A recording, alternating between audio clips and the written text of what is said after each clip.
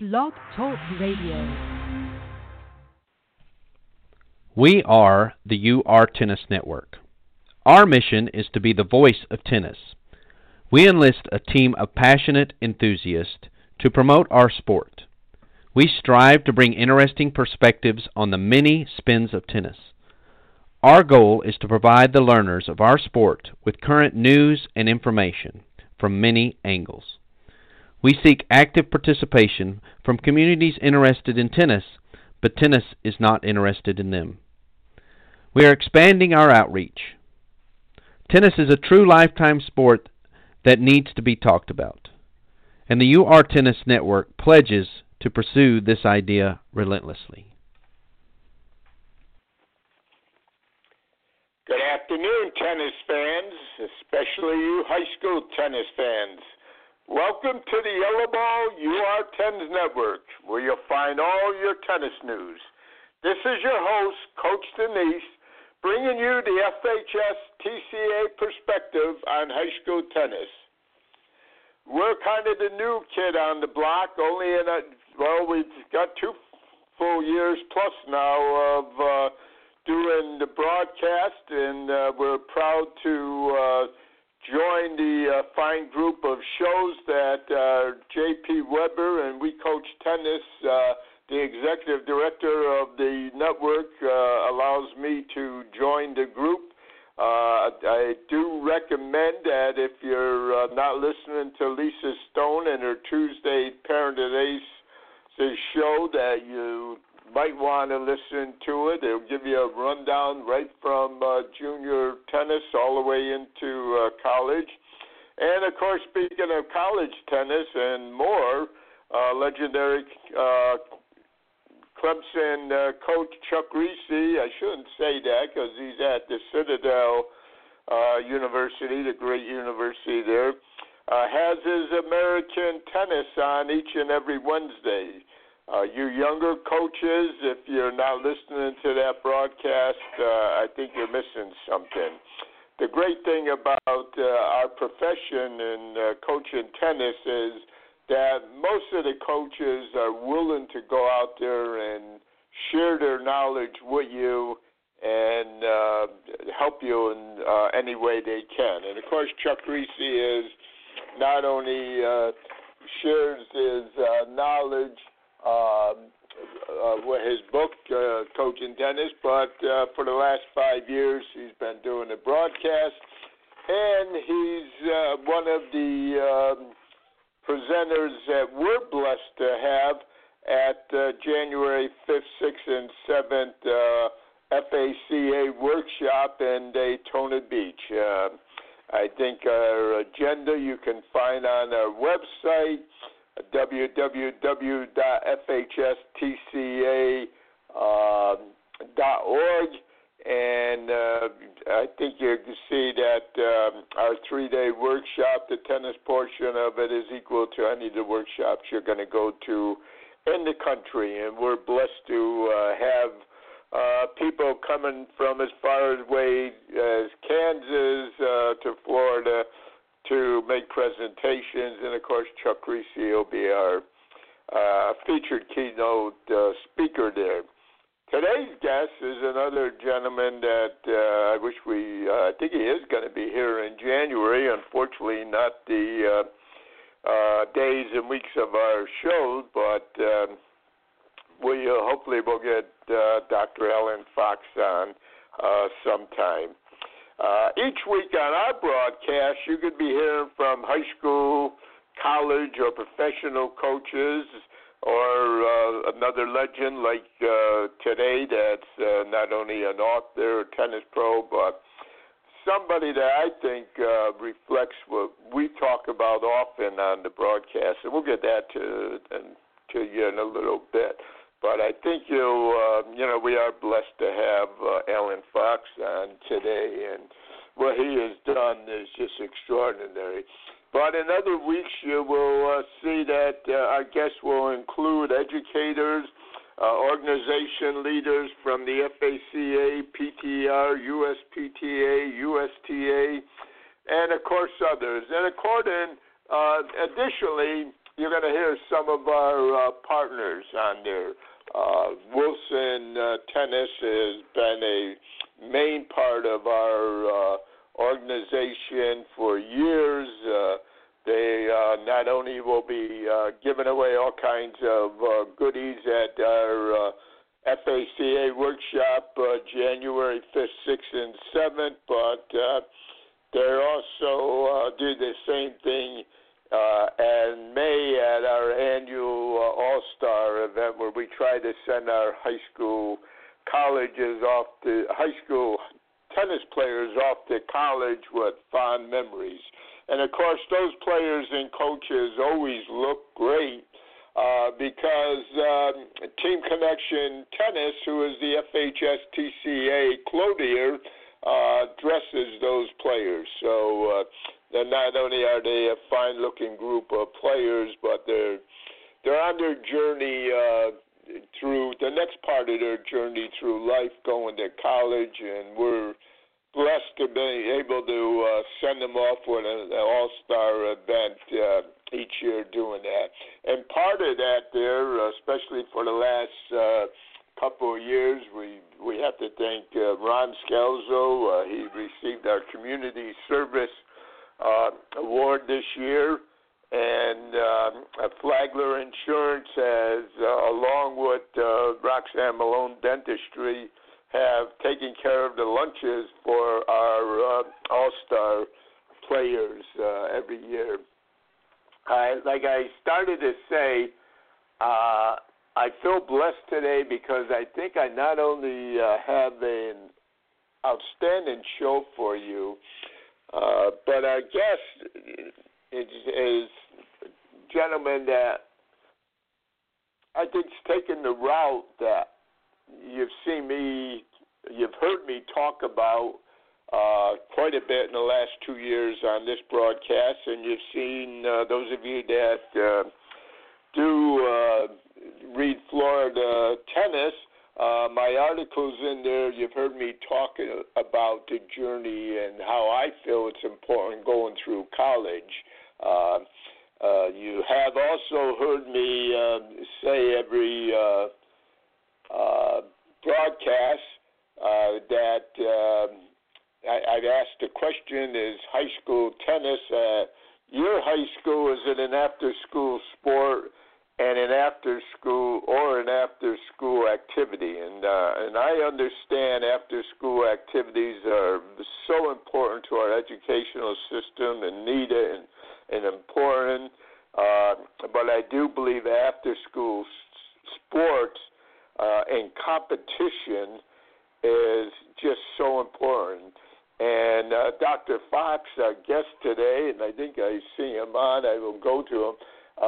One of his 4 books, he talks about that, and of course, I don't want to beat a dead horse, but in every other sport, the journey is through high school, and I think we've got to sit there and make sure that the tennis journey is through high school. As a matter of fact, we talked about Florida Tennis, and I told you can find our agenda for the January workshop online, or you could go the next issue of Florida Tennis will have the agenda in there too. And my article in the next issue is about asking the question. It'll actually be a 2-part article on high school tennis. Is it an after-school sport or an after-school activity?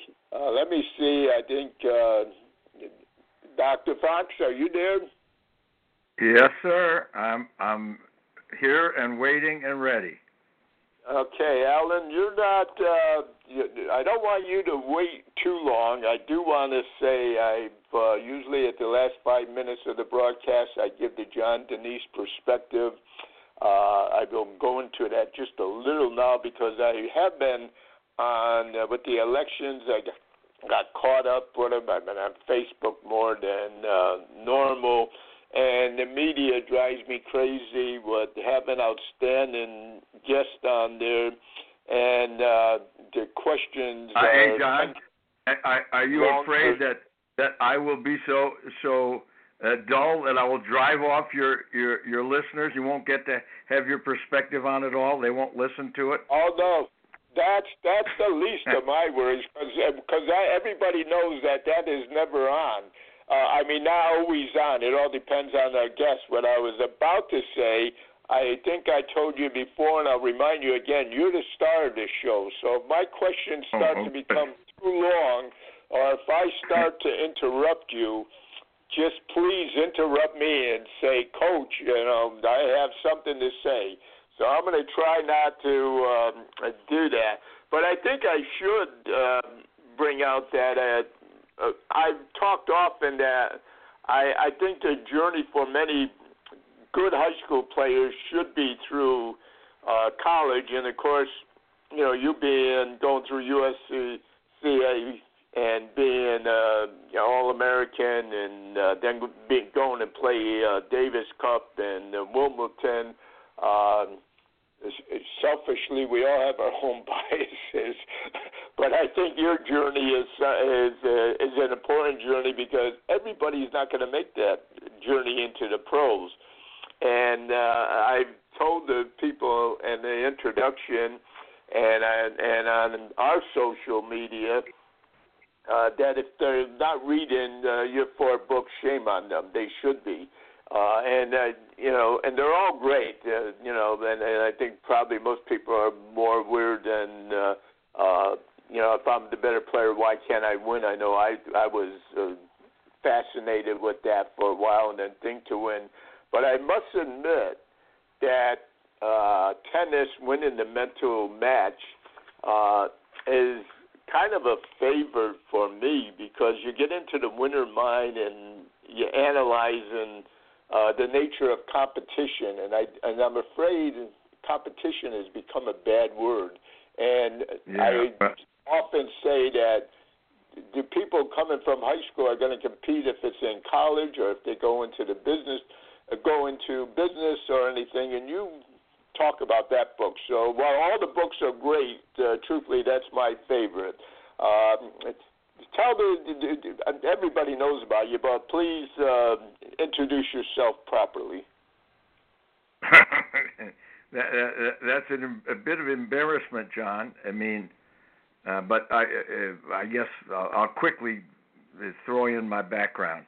I got a bachelor's degree in physics from UCLA, and I went on to get a doctorate in psychology there.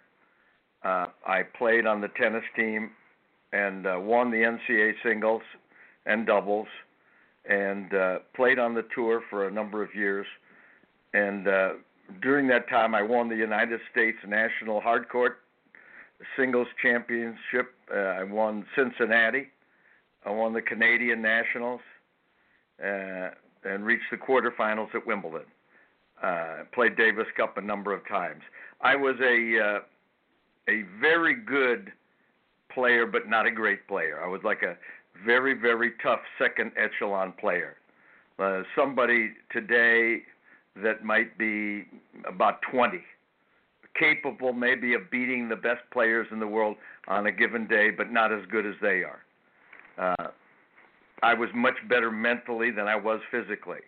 I'm somewhat small of stature. I was 5'8" at the time. I'm not 5'8" anymore. But I was very good at sort of concentrating and figuring out ways to attack an opponent's weaknesses, somewhat like Brad Gilbert, who I coached at Pepperdine. Anyway, you referred to him on the tennis channel sometime. I know you're not only a mentor of it, but a big supporter, and it's, I agree with you. It's obvious you're an excellent author, though, and I think what you contributed there is so important. And I would like to get into discussing a couple of those things because I think sometimes as coaches we get caught up, and I plead guilty in my early days of getting too involved. Actually, not too involved, but the strokes became more important in the conditioning than the thinking mentally. Simpler, John. It is simpler to work on strokes than it is on the mental game. The mental game is ephemeral. But let me mention something just to start with, and that is, at one time, I used to think after-school sports, maybe they shouldn't be such an important thing to the student. Maybe the student ought to focus more on the academic studies. But over the years, I actually realized that the after-school sports, in particular sports like tennis, but maybe any of the sort of singular difficult sports, are probably better for handling and learning about the real world than anything you learn in the classroom. On the tennis court, you learn, how to control your emotions, or you lose, of course.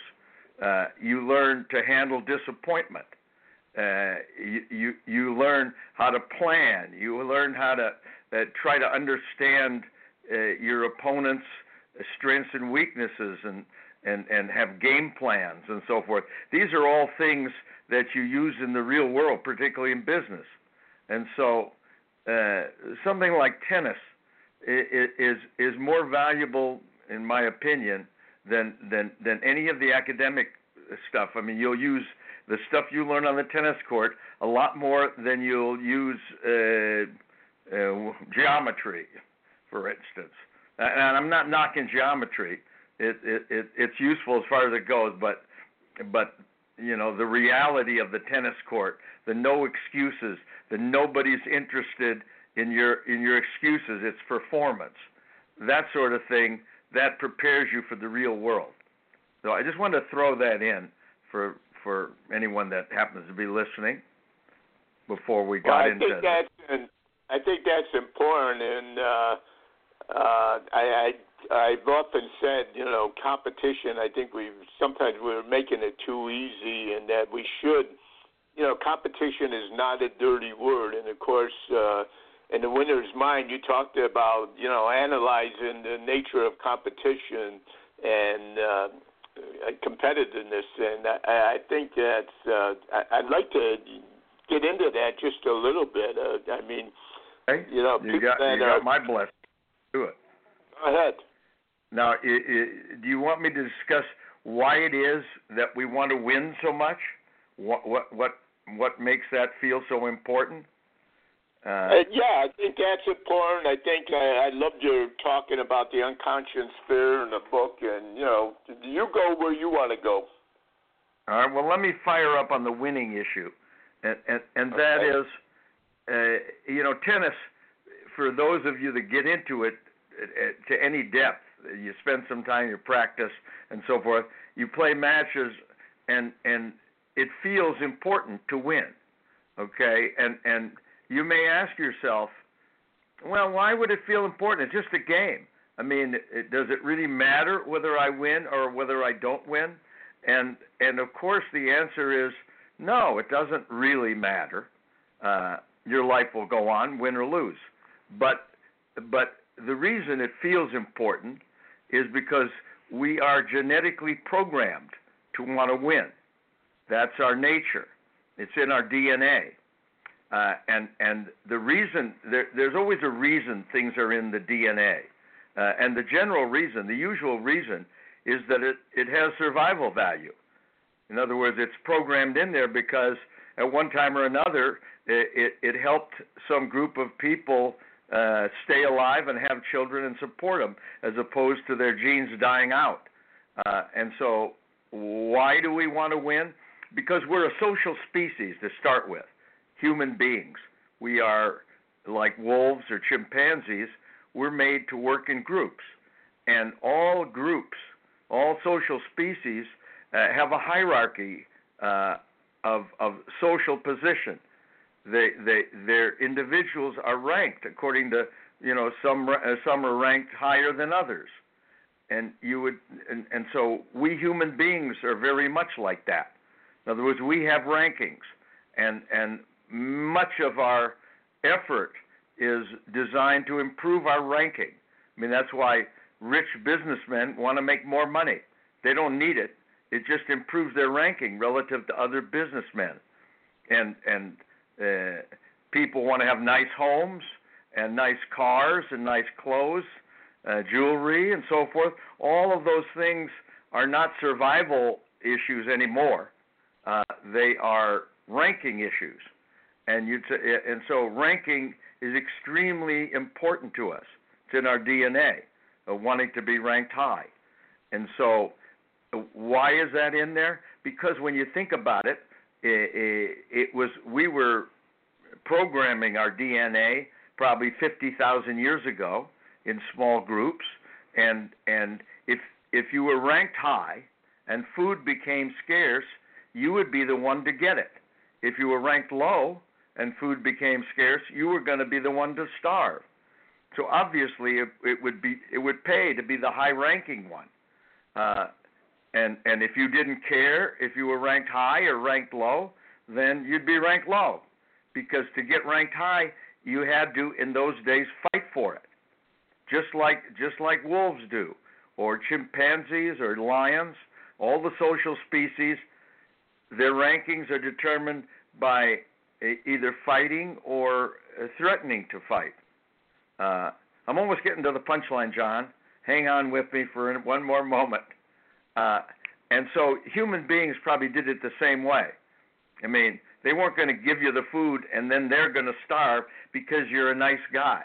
They did it because you were stronger than them. This is 50,000 years ago. And so a tennis match feels very important because essentially it's a fight. It's very much like a physical fight, except you can't hit a person. And so you're using all the elements that you would use in a physical fight. You know, physicality, athletic ability, intelligence, will, determination, all those traits that come into it. Can you take it? Your ability to hang in there when things get tough. These would all be elements of use in winning a fight. And so that's what it feels like. It's a tussle, a struggle, and it feels important.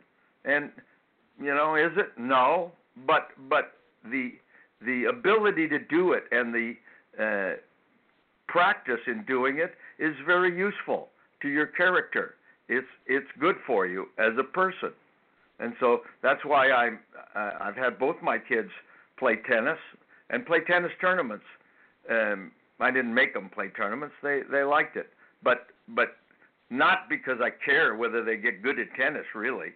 I wanted it for the life lessons, because that's what the world's like out there. You need these elements that you learn in tennis matches and in practice and your work ethic, all of that stuff. Anyway, that's the scoop. That's the sort of the basic scoop that we're dealing with in a tennis match.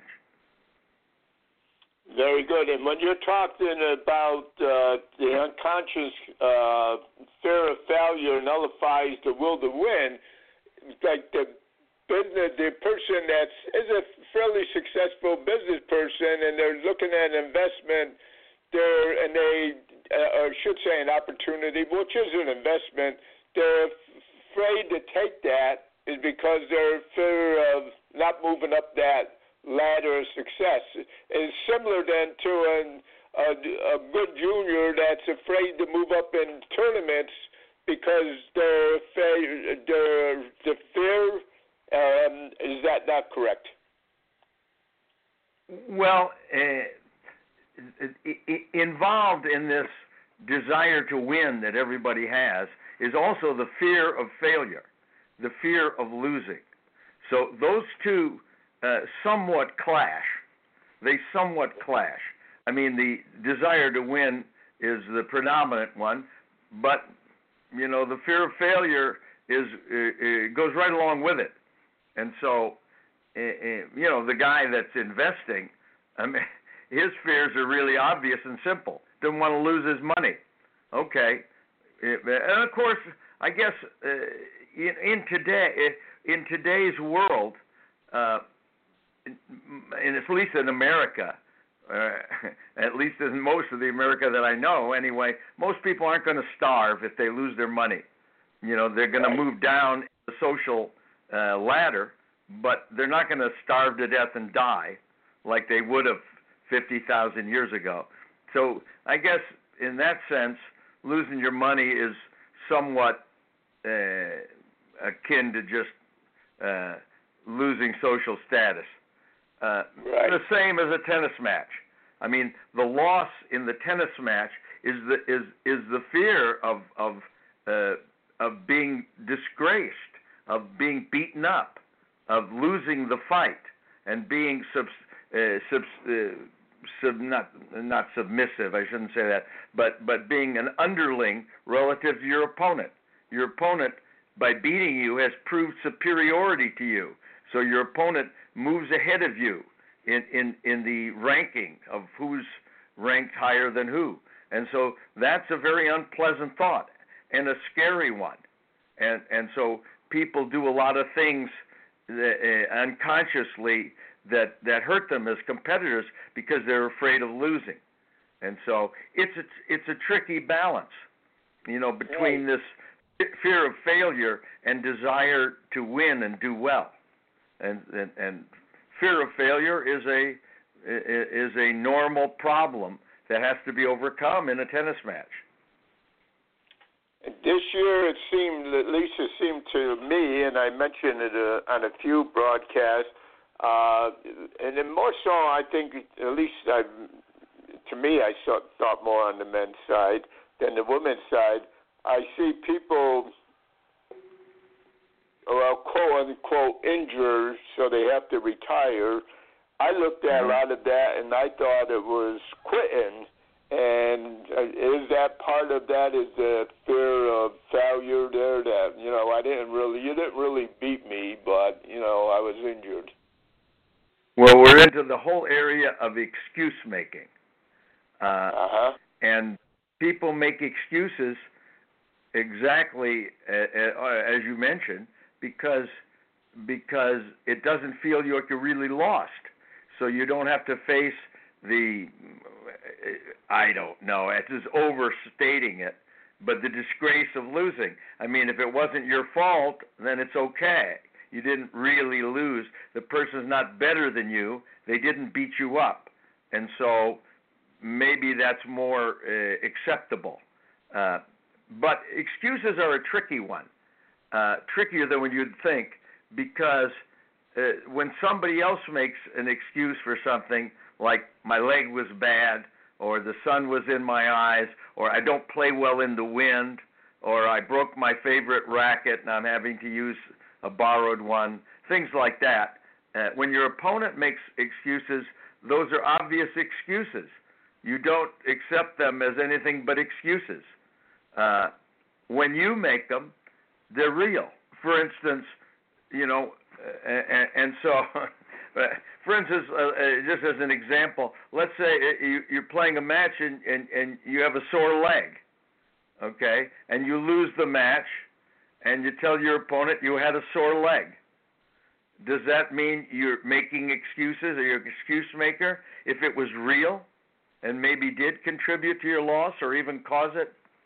So that's the issue. In most cases, by the way, the excuses are real, okay? I mean, people do have these problems. Maybe they don't play well in the wind, or their favorite racket was broken. Now, the question that that you can't really answer very well is that did that really cause them to lose? And nobody will really know the answer.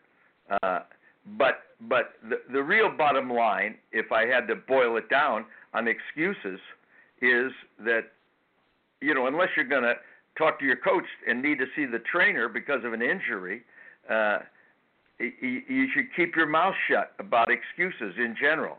Nobody really is interested in your excuses, and they don't take your excuses seriously anyway. Human nature being what it is, I mean, most people are interested in themselves. They're not terribly interested in your excuses. And in making excuses, you only make yourself look weak.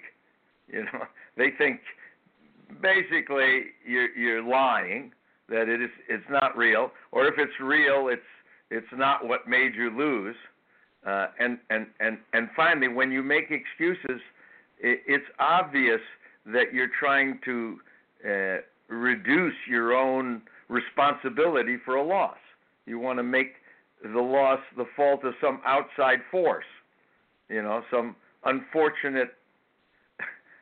I give you I coached, by the way, I forgot to mention, I coached at Pepperdine for 18 years. I coached the men's team.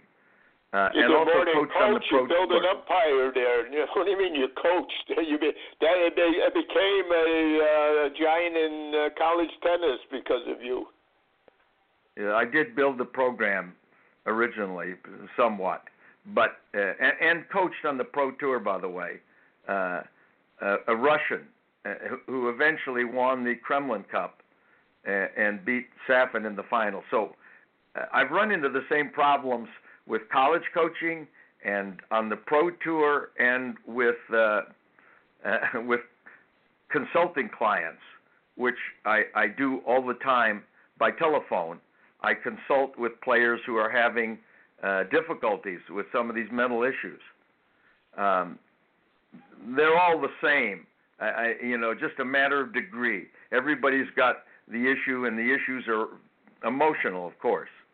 But when it comes to excuses, the best thing to do is not to make them. Don't tell anybody, even if it's real.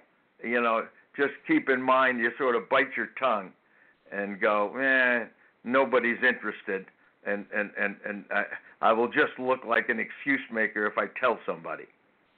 I would add one other thing about that, and that is, as a college coach, that was the one area where a coach really can't be sure. Like one of my players tells me his leg is sore. I mean, I don't know how sore is. Like how it means, as Bill Clinton said or one time. I mean, you can't know how much pain another person feels other than they tell you or you're guessing. So, the coach is always in the unenviable position of saying, you need to play anyway, forget about it. Or, you shouldn't play. Right. I would say something about that, though. Am I going on too long there, John? No. I'm going to make sure you go on. I have even more questions. You go. I told you before, this is your show. For 45, 50 minutes, you're it. People don't. I'll finish up on the injury aspects, and okay. that just an opinion, and that is the way I looked at injury, and this was in my own personal experience with them. If the injury doesn't, if you have something that's bothering you, and you go play with it, and it doesn't get any worse, then in my experience, and this isn't 100%. You've got to take everything with a grain of salt slightly, but it will probably get better. You can keep playing with it because it'll get better. You always have this issue as a player when something's sore or bothering you. You go, when should I lay off? I have a tournament coming in a week. Should I lay off and try to heal it, or should I keep playing with it so I'll be in practice when the tournament comes? And so, in my experience, if it doesn't get worse when you play with it, it will eventually get better. Should you lay off? I don't know. But I will tell you one thing, that a lot of stuff heals while you're playing more than you think. And I'll give you examples of that, or one example that I had personally. And that is, when I used to play, we didn't have good tennis shoes like they have today, like Wilson puts out. We had shoes that had flat bottoms, and so I was a fanatic practicer, and I would play 5 or 6 hours a day, and I would run after every ball hard in practice, and so my feet would get very, very sore. They did, and not when I was in the juniors, but they did later. They would just get very, very sore when I was on the tour. And sometimes I'd have to get up At least certainly when I was in college, this would happen. I would have to get up, and I could hardly stand on my feet. I would have to kind of hold onto the wall and work my way to the bathtub and put on the hot water and soak them for about 10 minutes. And then I could walk on them, okay? And then when I'd go out to play, I'd walk on them. I'd go out to play, and I couldn't make certain moves because my feet hurt. But I could still play. I could still run. I couldn't, make every move I wish. But that's how it was. And late in my career, I used to tape my feet, both of them, tape both ankles and feet.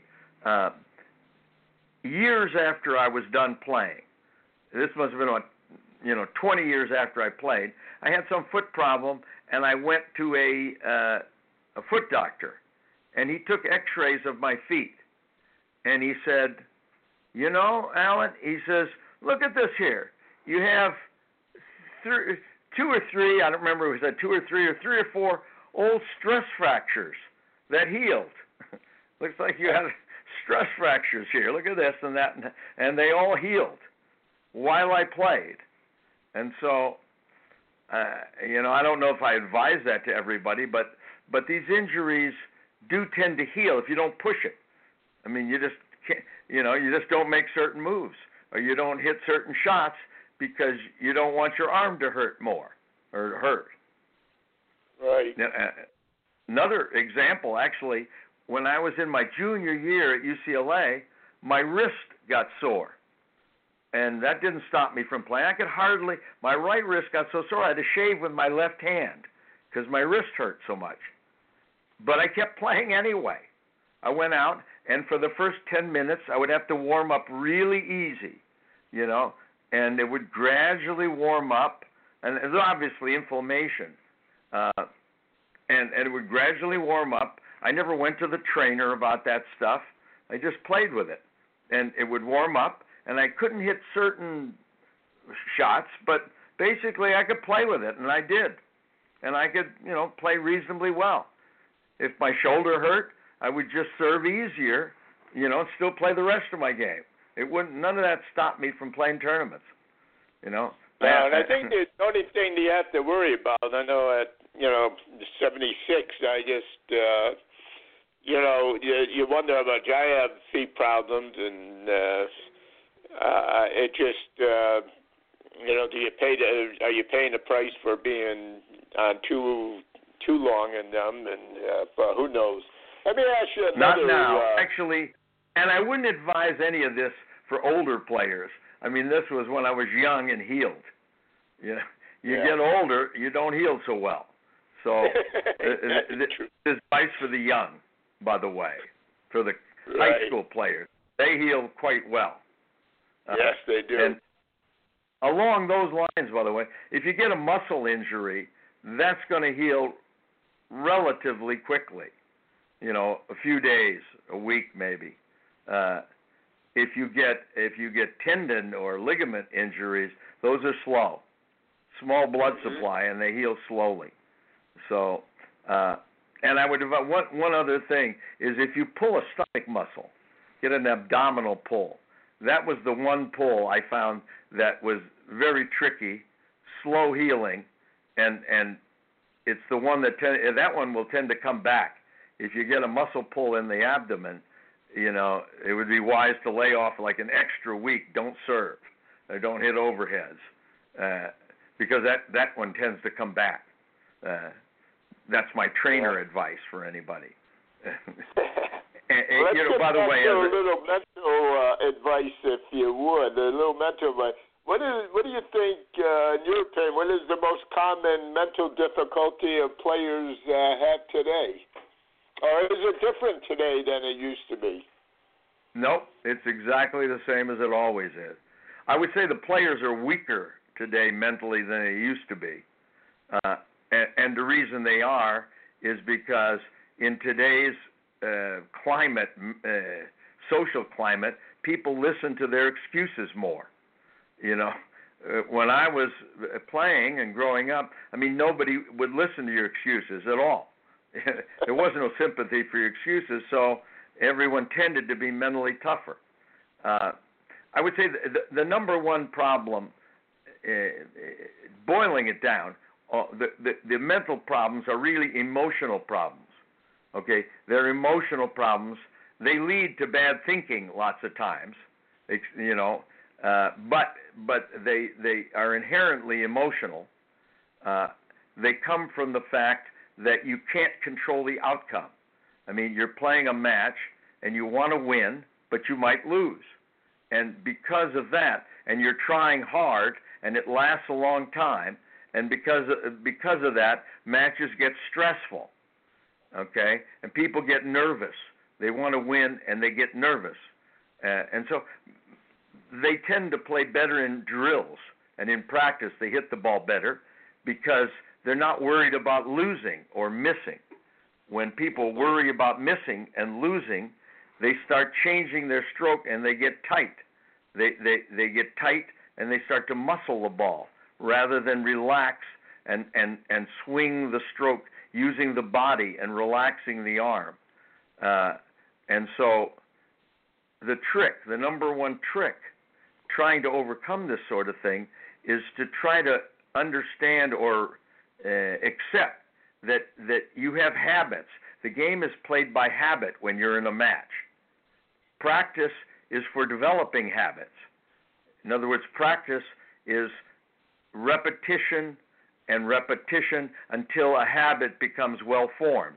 Then when you get into a match, you try to control the emotions so that the habit can come out properly. And that's the essence of the competing. It's more difficult than you would think because you're afraid of missing. You're afraid of losing. And so it's not quite as relaxing as it is when you're just whacking forehands against a ball machine. There you can relax because it doesn't matter if you miss. When you play a match, it matters. But essentially, the cure, I don't know, I shouldn't say cure, because there's no total cure for any of these problems. You can make them better or you can make them worse, but generally you can't make them go away entirely.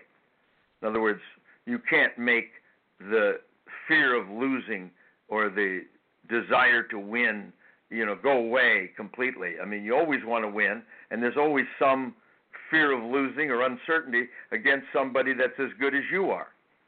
Okay, if they're as good as you or better, there's, of course, a certain uncertainty and fear aspect, and that has to be overcome. And it is hard to relax and play your normal game under pressure. That's the number one problem players have, is they get under pressure and the strokes start to deteriorate. They start to worry, and the game suffers. So most of my work is aimed at trying to get them to be more relaxed and be able to play more in a match the way they do in a drill or a practice. Not easy. You're right. I'm sorry. Go ahead. No, I was just going to say it takes great discipline, and obviously when you're confident and you think you're going to win, you're playing somebody you think you can beat. Yeah, you play a lot better in general. You can be more relaxed because you think you're going to win. It's the uncertain situation that's the tough one against somebody about as good as you, where you're uncertain as to what the outcome's going to be. That's the trick. That's the difficulty. I agree. Yeah, I agree. That's interesting. I have another question for you, and I think back 25 years ago when my son was with me. The John Denise School of Tennis was actually named for him, not for me. But we used to have discussions, and I always wanted to bring a woman coach. When I coached high school, I actually did do that. Had women coaches with me, although I still wound up coaching the girls. I had called co-coaches and had them work with the boys. But I do believe there's a gender difference. Mentally, is there a difference? Is there something that we can help people with between women and men when coaching women and coaching men. I mean, well, my son used to always say to me, "Dad, why are you worried? Why do you want a woman? You work more with women than you do with men." But I just, truthfully, there were certain things I didn't want to get involved with, and I did because I was older and I didn't want one of the younger pros. I was trying to avoid problems, really. Who wanted to, worry about an old coach, with a younger girl? But what young coaches, what should they know? Is there a difference between the women players? Well, despite what modern sociology might try to convince people that the men and the women are the same, they're obviously different creatures. I mean, of course, there are many similarities, but we were designed for different purposes. We evolved for different purposes. So, of course, our mentality is somewhat different, We both can be rational, but we're both inherently emotional creatures. Emotions are what drives all of us, men and women. They're just slightly different. But let me just stop for 1 second and put in a pitch. I had a co-head coach with me in my later years at Pepperdine, a gentleman named Richard Gallion, who's the head women's coach at USC. And he's a brilliant coach, handles the women great. One of my other players is the women's coach at Loyola Marymount, Augustine Moreno, another fine women's coach. And the women's coaches have to be more adept at handling. Women tend to be more emotional than men, and more socially emotional than men. They are trickier to handle. I mean, because it's tricky to handle emotional issues, because you can't directly get to emotions. In other words, you can directly get to logic. 1 and 1 is 2, and it is 2 to men and women and anybody. That's just a logical concept. But getting to somebody's emotion when they're running and affecting them and controlling them in some way is extremely tricky and difficult. With the men, you can tend to be much more direct and, I shouldn't say harsher, but maybe harsher might be the word, Shut up and go hit tennis balls. Shut up, quit complaining, and start working on your backhand. You can say that to men. It's trickier to say that to women. And so it takes some sort of more subtlety and more expertise. That's why I have to hand it to Richie Gallion and Augustine Moreno. They are very, very good. And very, I don't know. I would be probably better with men as a coach than women. Although the psychological issues that I discuss are the same. As many of my clients are women as men. But I do see that they are more emotional. The emotions are deeper or maybe closer to the surface than with men. I mean, you can't just kick butt with women, whereas you can kick butt with men. I mean, sometimes after a loss, one time our team went to Florida, and we took a couple of losses. We had a 4-way deal. And I knew my guys were down, and I was thinking of what to do about it. And my approach was to say to them, hey, you guys are better than this. This was my team talk, by the way. I said, you guys are better than this. There's no way that you lose to teams like this. They are not of your quality. I'm going to take you guys out to the track, and you guys are going to run your butts off, to make up for this loss. This is not proper for you, not something that should happen. And they actually wanted to be slightly punished. It wasn't a horrible punishment. They went out and ran 2 miles or something. But it was an I wanted to indicate by doing that they're better than that, and they mustn't go away with their tail between their legs, that they're not as good as these other teams, that they should say, we're better than that and we didn't put out enough, okay, or we weren't ready, or we weren't in good enough shape, whatever. But I wanted them to feel they were better. I don't know that I would do that with women. Okay, yeah, there are... Go ahead. No, I would just say there are differences. I mean, in working with some of the tour ladies, I found that a lot of the women don't really like this head-to-head competition. Men are competing with each other ever since they're little kids. That's what they do. But the women tend, like several, after they were done with the tour, they told me that they were very happy not to have to compete anymore. They never liked it, and they're happy not to do it. The women will tend to like the drilling better than the matches. Many. I shouldn't say all. Of course, there are, substantial differences, but they will tend to want to drill rather than play matches. The women on the women's tour tend not to practice with each other. The men, they all practice with each other. But the women, they want to hit with their coaches. They don't like to hit as much with the other women. And, of course, is the grudge-holding aspect, And the women are just more subtle than men. I mean, they're just more subtle. The men will tell you how it is more quickly. The women you may not really know what they're thinking as well. They will tend to, hold it back, or they'll tend to be much more, sensitive to your inflections of voice, and the men will be less sensitive to that. The women will pick up little cues, whereas the men won't see them, and that's probably genetic.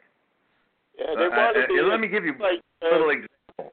Let me give you an example, John, of something that's an interesting little experiment. They did this experiment many years ago. I forget who and where, but the experiment was they told these were students, which are usually the ones they use in psych experiments at college. They took them and they said to them, they put them in a room and they said, you'll need to wait here for a few moments before the experiment starts. And so they put them in a room by themselves, a small room. And then when they came out, they gave them a piece of paper and said, please write down everything you noticed in the room. Every little aspect of it, write it down. The color, was there a flower pot over here? Was there a chair over there? All the stuff that you noticed. And what they were looking for was differences between men and women in how much stuff they noticed, okay? And it turned out the differences were enormous. I mean, the men wouldn't even know what color the room was sometimes, whereas the women might have 100 things they noticed. Every little thing, they saw it. And so why there are these differences, I'm not sure, but they do exist. And my wife will tell me, I mean, I'm looking for something in the refrigerator, I can't find it. My wife opens up the door, it's right here. It's right here. I know that. Didn't see it. How is that possible? Huh? Well, that's how it is. I can't believe it, Doctor, but we've gone through just about an hour. Before I let you go, would you please just spend the next couple minutes and tell the people how they can contact you? I'm going to put this broadcast on our social media, and the people that we're associated with, and with your permission, I'll put it on yours too. But please let the people know how they can get, I know how they can get your books and everything, but how they can contact you. All right. Well, John, thank you for that opportunity. First, number one, thank you for having me on, John. I appreciate it. They can reach me through my website. It's AllenFoxTennis.net. ALLENFOX and tennis, all one word, .net. And there they can reach me. They can send me messages. I guess they could email me at Allen, ALLEN, Fox, twice my last name, at MSN.com. And that would be, the purpose would be for consulting or purchasing my books. They can do that on the website. They can also hire me as a consultant on my website. And most of my consulting, I would say 98% of it is done by telephone because it's physically inconvenient, because I consult with people all over the country. And so they can get me on my website, and we do it by telephone. I also speak I thank you for giving us this time, Doctor. It's been enjoyable for me. Like I said on our website, if you if you don't have the book, shame on you. Go out and thank you, John. But I do appreciate you sharing time with us, and I also hopefully, I always tell people, go the best coaches, in my opinion, are coaches that are willing to share things with you and not try to hide it. I know some young coaches think that they invented something new and this is going to be the greatest thing. In most cases, though, and I was no different 50 years ago either. I'm not picking on young coaches, but it's something that in most cases have been around. I do need to remind everybody that next week's broadcast, we're going to have Rob Krawczyk on, and his son, of course, is on the tour now. He'll be talking about their hitting wall, and most of the coaches talk about how important that is. We will not have a broadcast on Thanksgiving. I will be celebrating with my family. I do want to thank Wilson and Team Connection. I will remind you, to contact them. They're the team clothier, Flagler Insurance. These are, like any not-for-profit organization, these are the things that allow us to keep doing the things that we do that we think are important. This is another week that I never did get to the John Denise perspective because I only have a minute left. But and it's probably a good thing because I would talk about the elections because I do feel a little better because I think we do have the mores of our society. I think are important, and this is why I often say that I think that competition is not a bad word. We can't make it too easy on the next generation. By the way, John, we should have another talk sometime on strictly social issues, because I actually have a book that I could have written on social issues, on what's happening to society and why, and whether it's good or bad. And that would be an interesting one. I agree with you, and I think it's an important subject. And I think, and I do have to remind everybody that it's the Marine Corps birthday today, Semper Fi. And I think, quite frankly, if it wasn't for the Marine Corps, I don't know where I would be. I'm with you, John. Thank heavens for our armed forces. And if you were in the Marines, thank you so much, John. Thank you. Well, I thought when I was in there, I thought I was a hot shot person. I left school because coach told me to do things which I should have been doing, and I went in the Marine Corps and found out I was a very ordinary person. So if it wasn't for the Marine Corps, I sure wouldn't be a coach, because that's when I did my first coaching. So please tell your friends to join us next week. Have a blessed week. Remember the Almighty in your thinking, and let's be thankful that we have a free America, and God bless America. I look forward to talking with you again next week. Bye now. God bless America, John. It's a great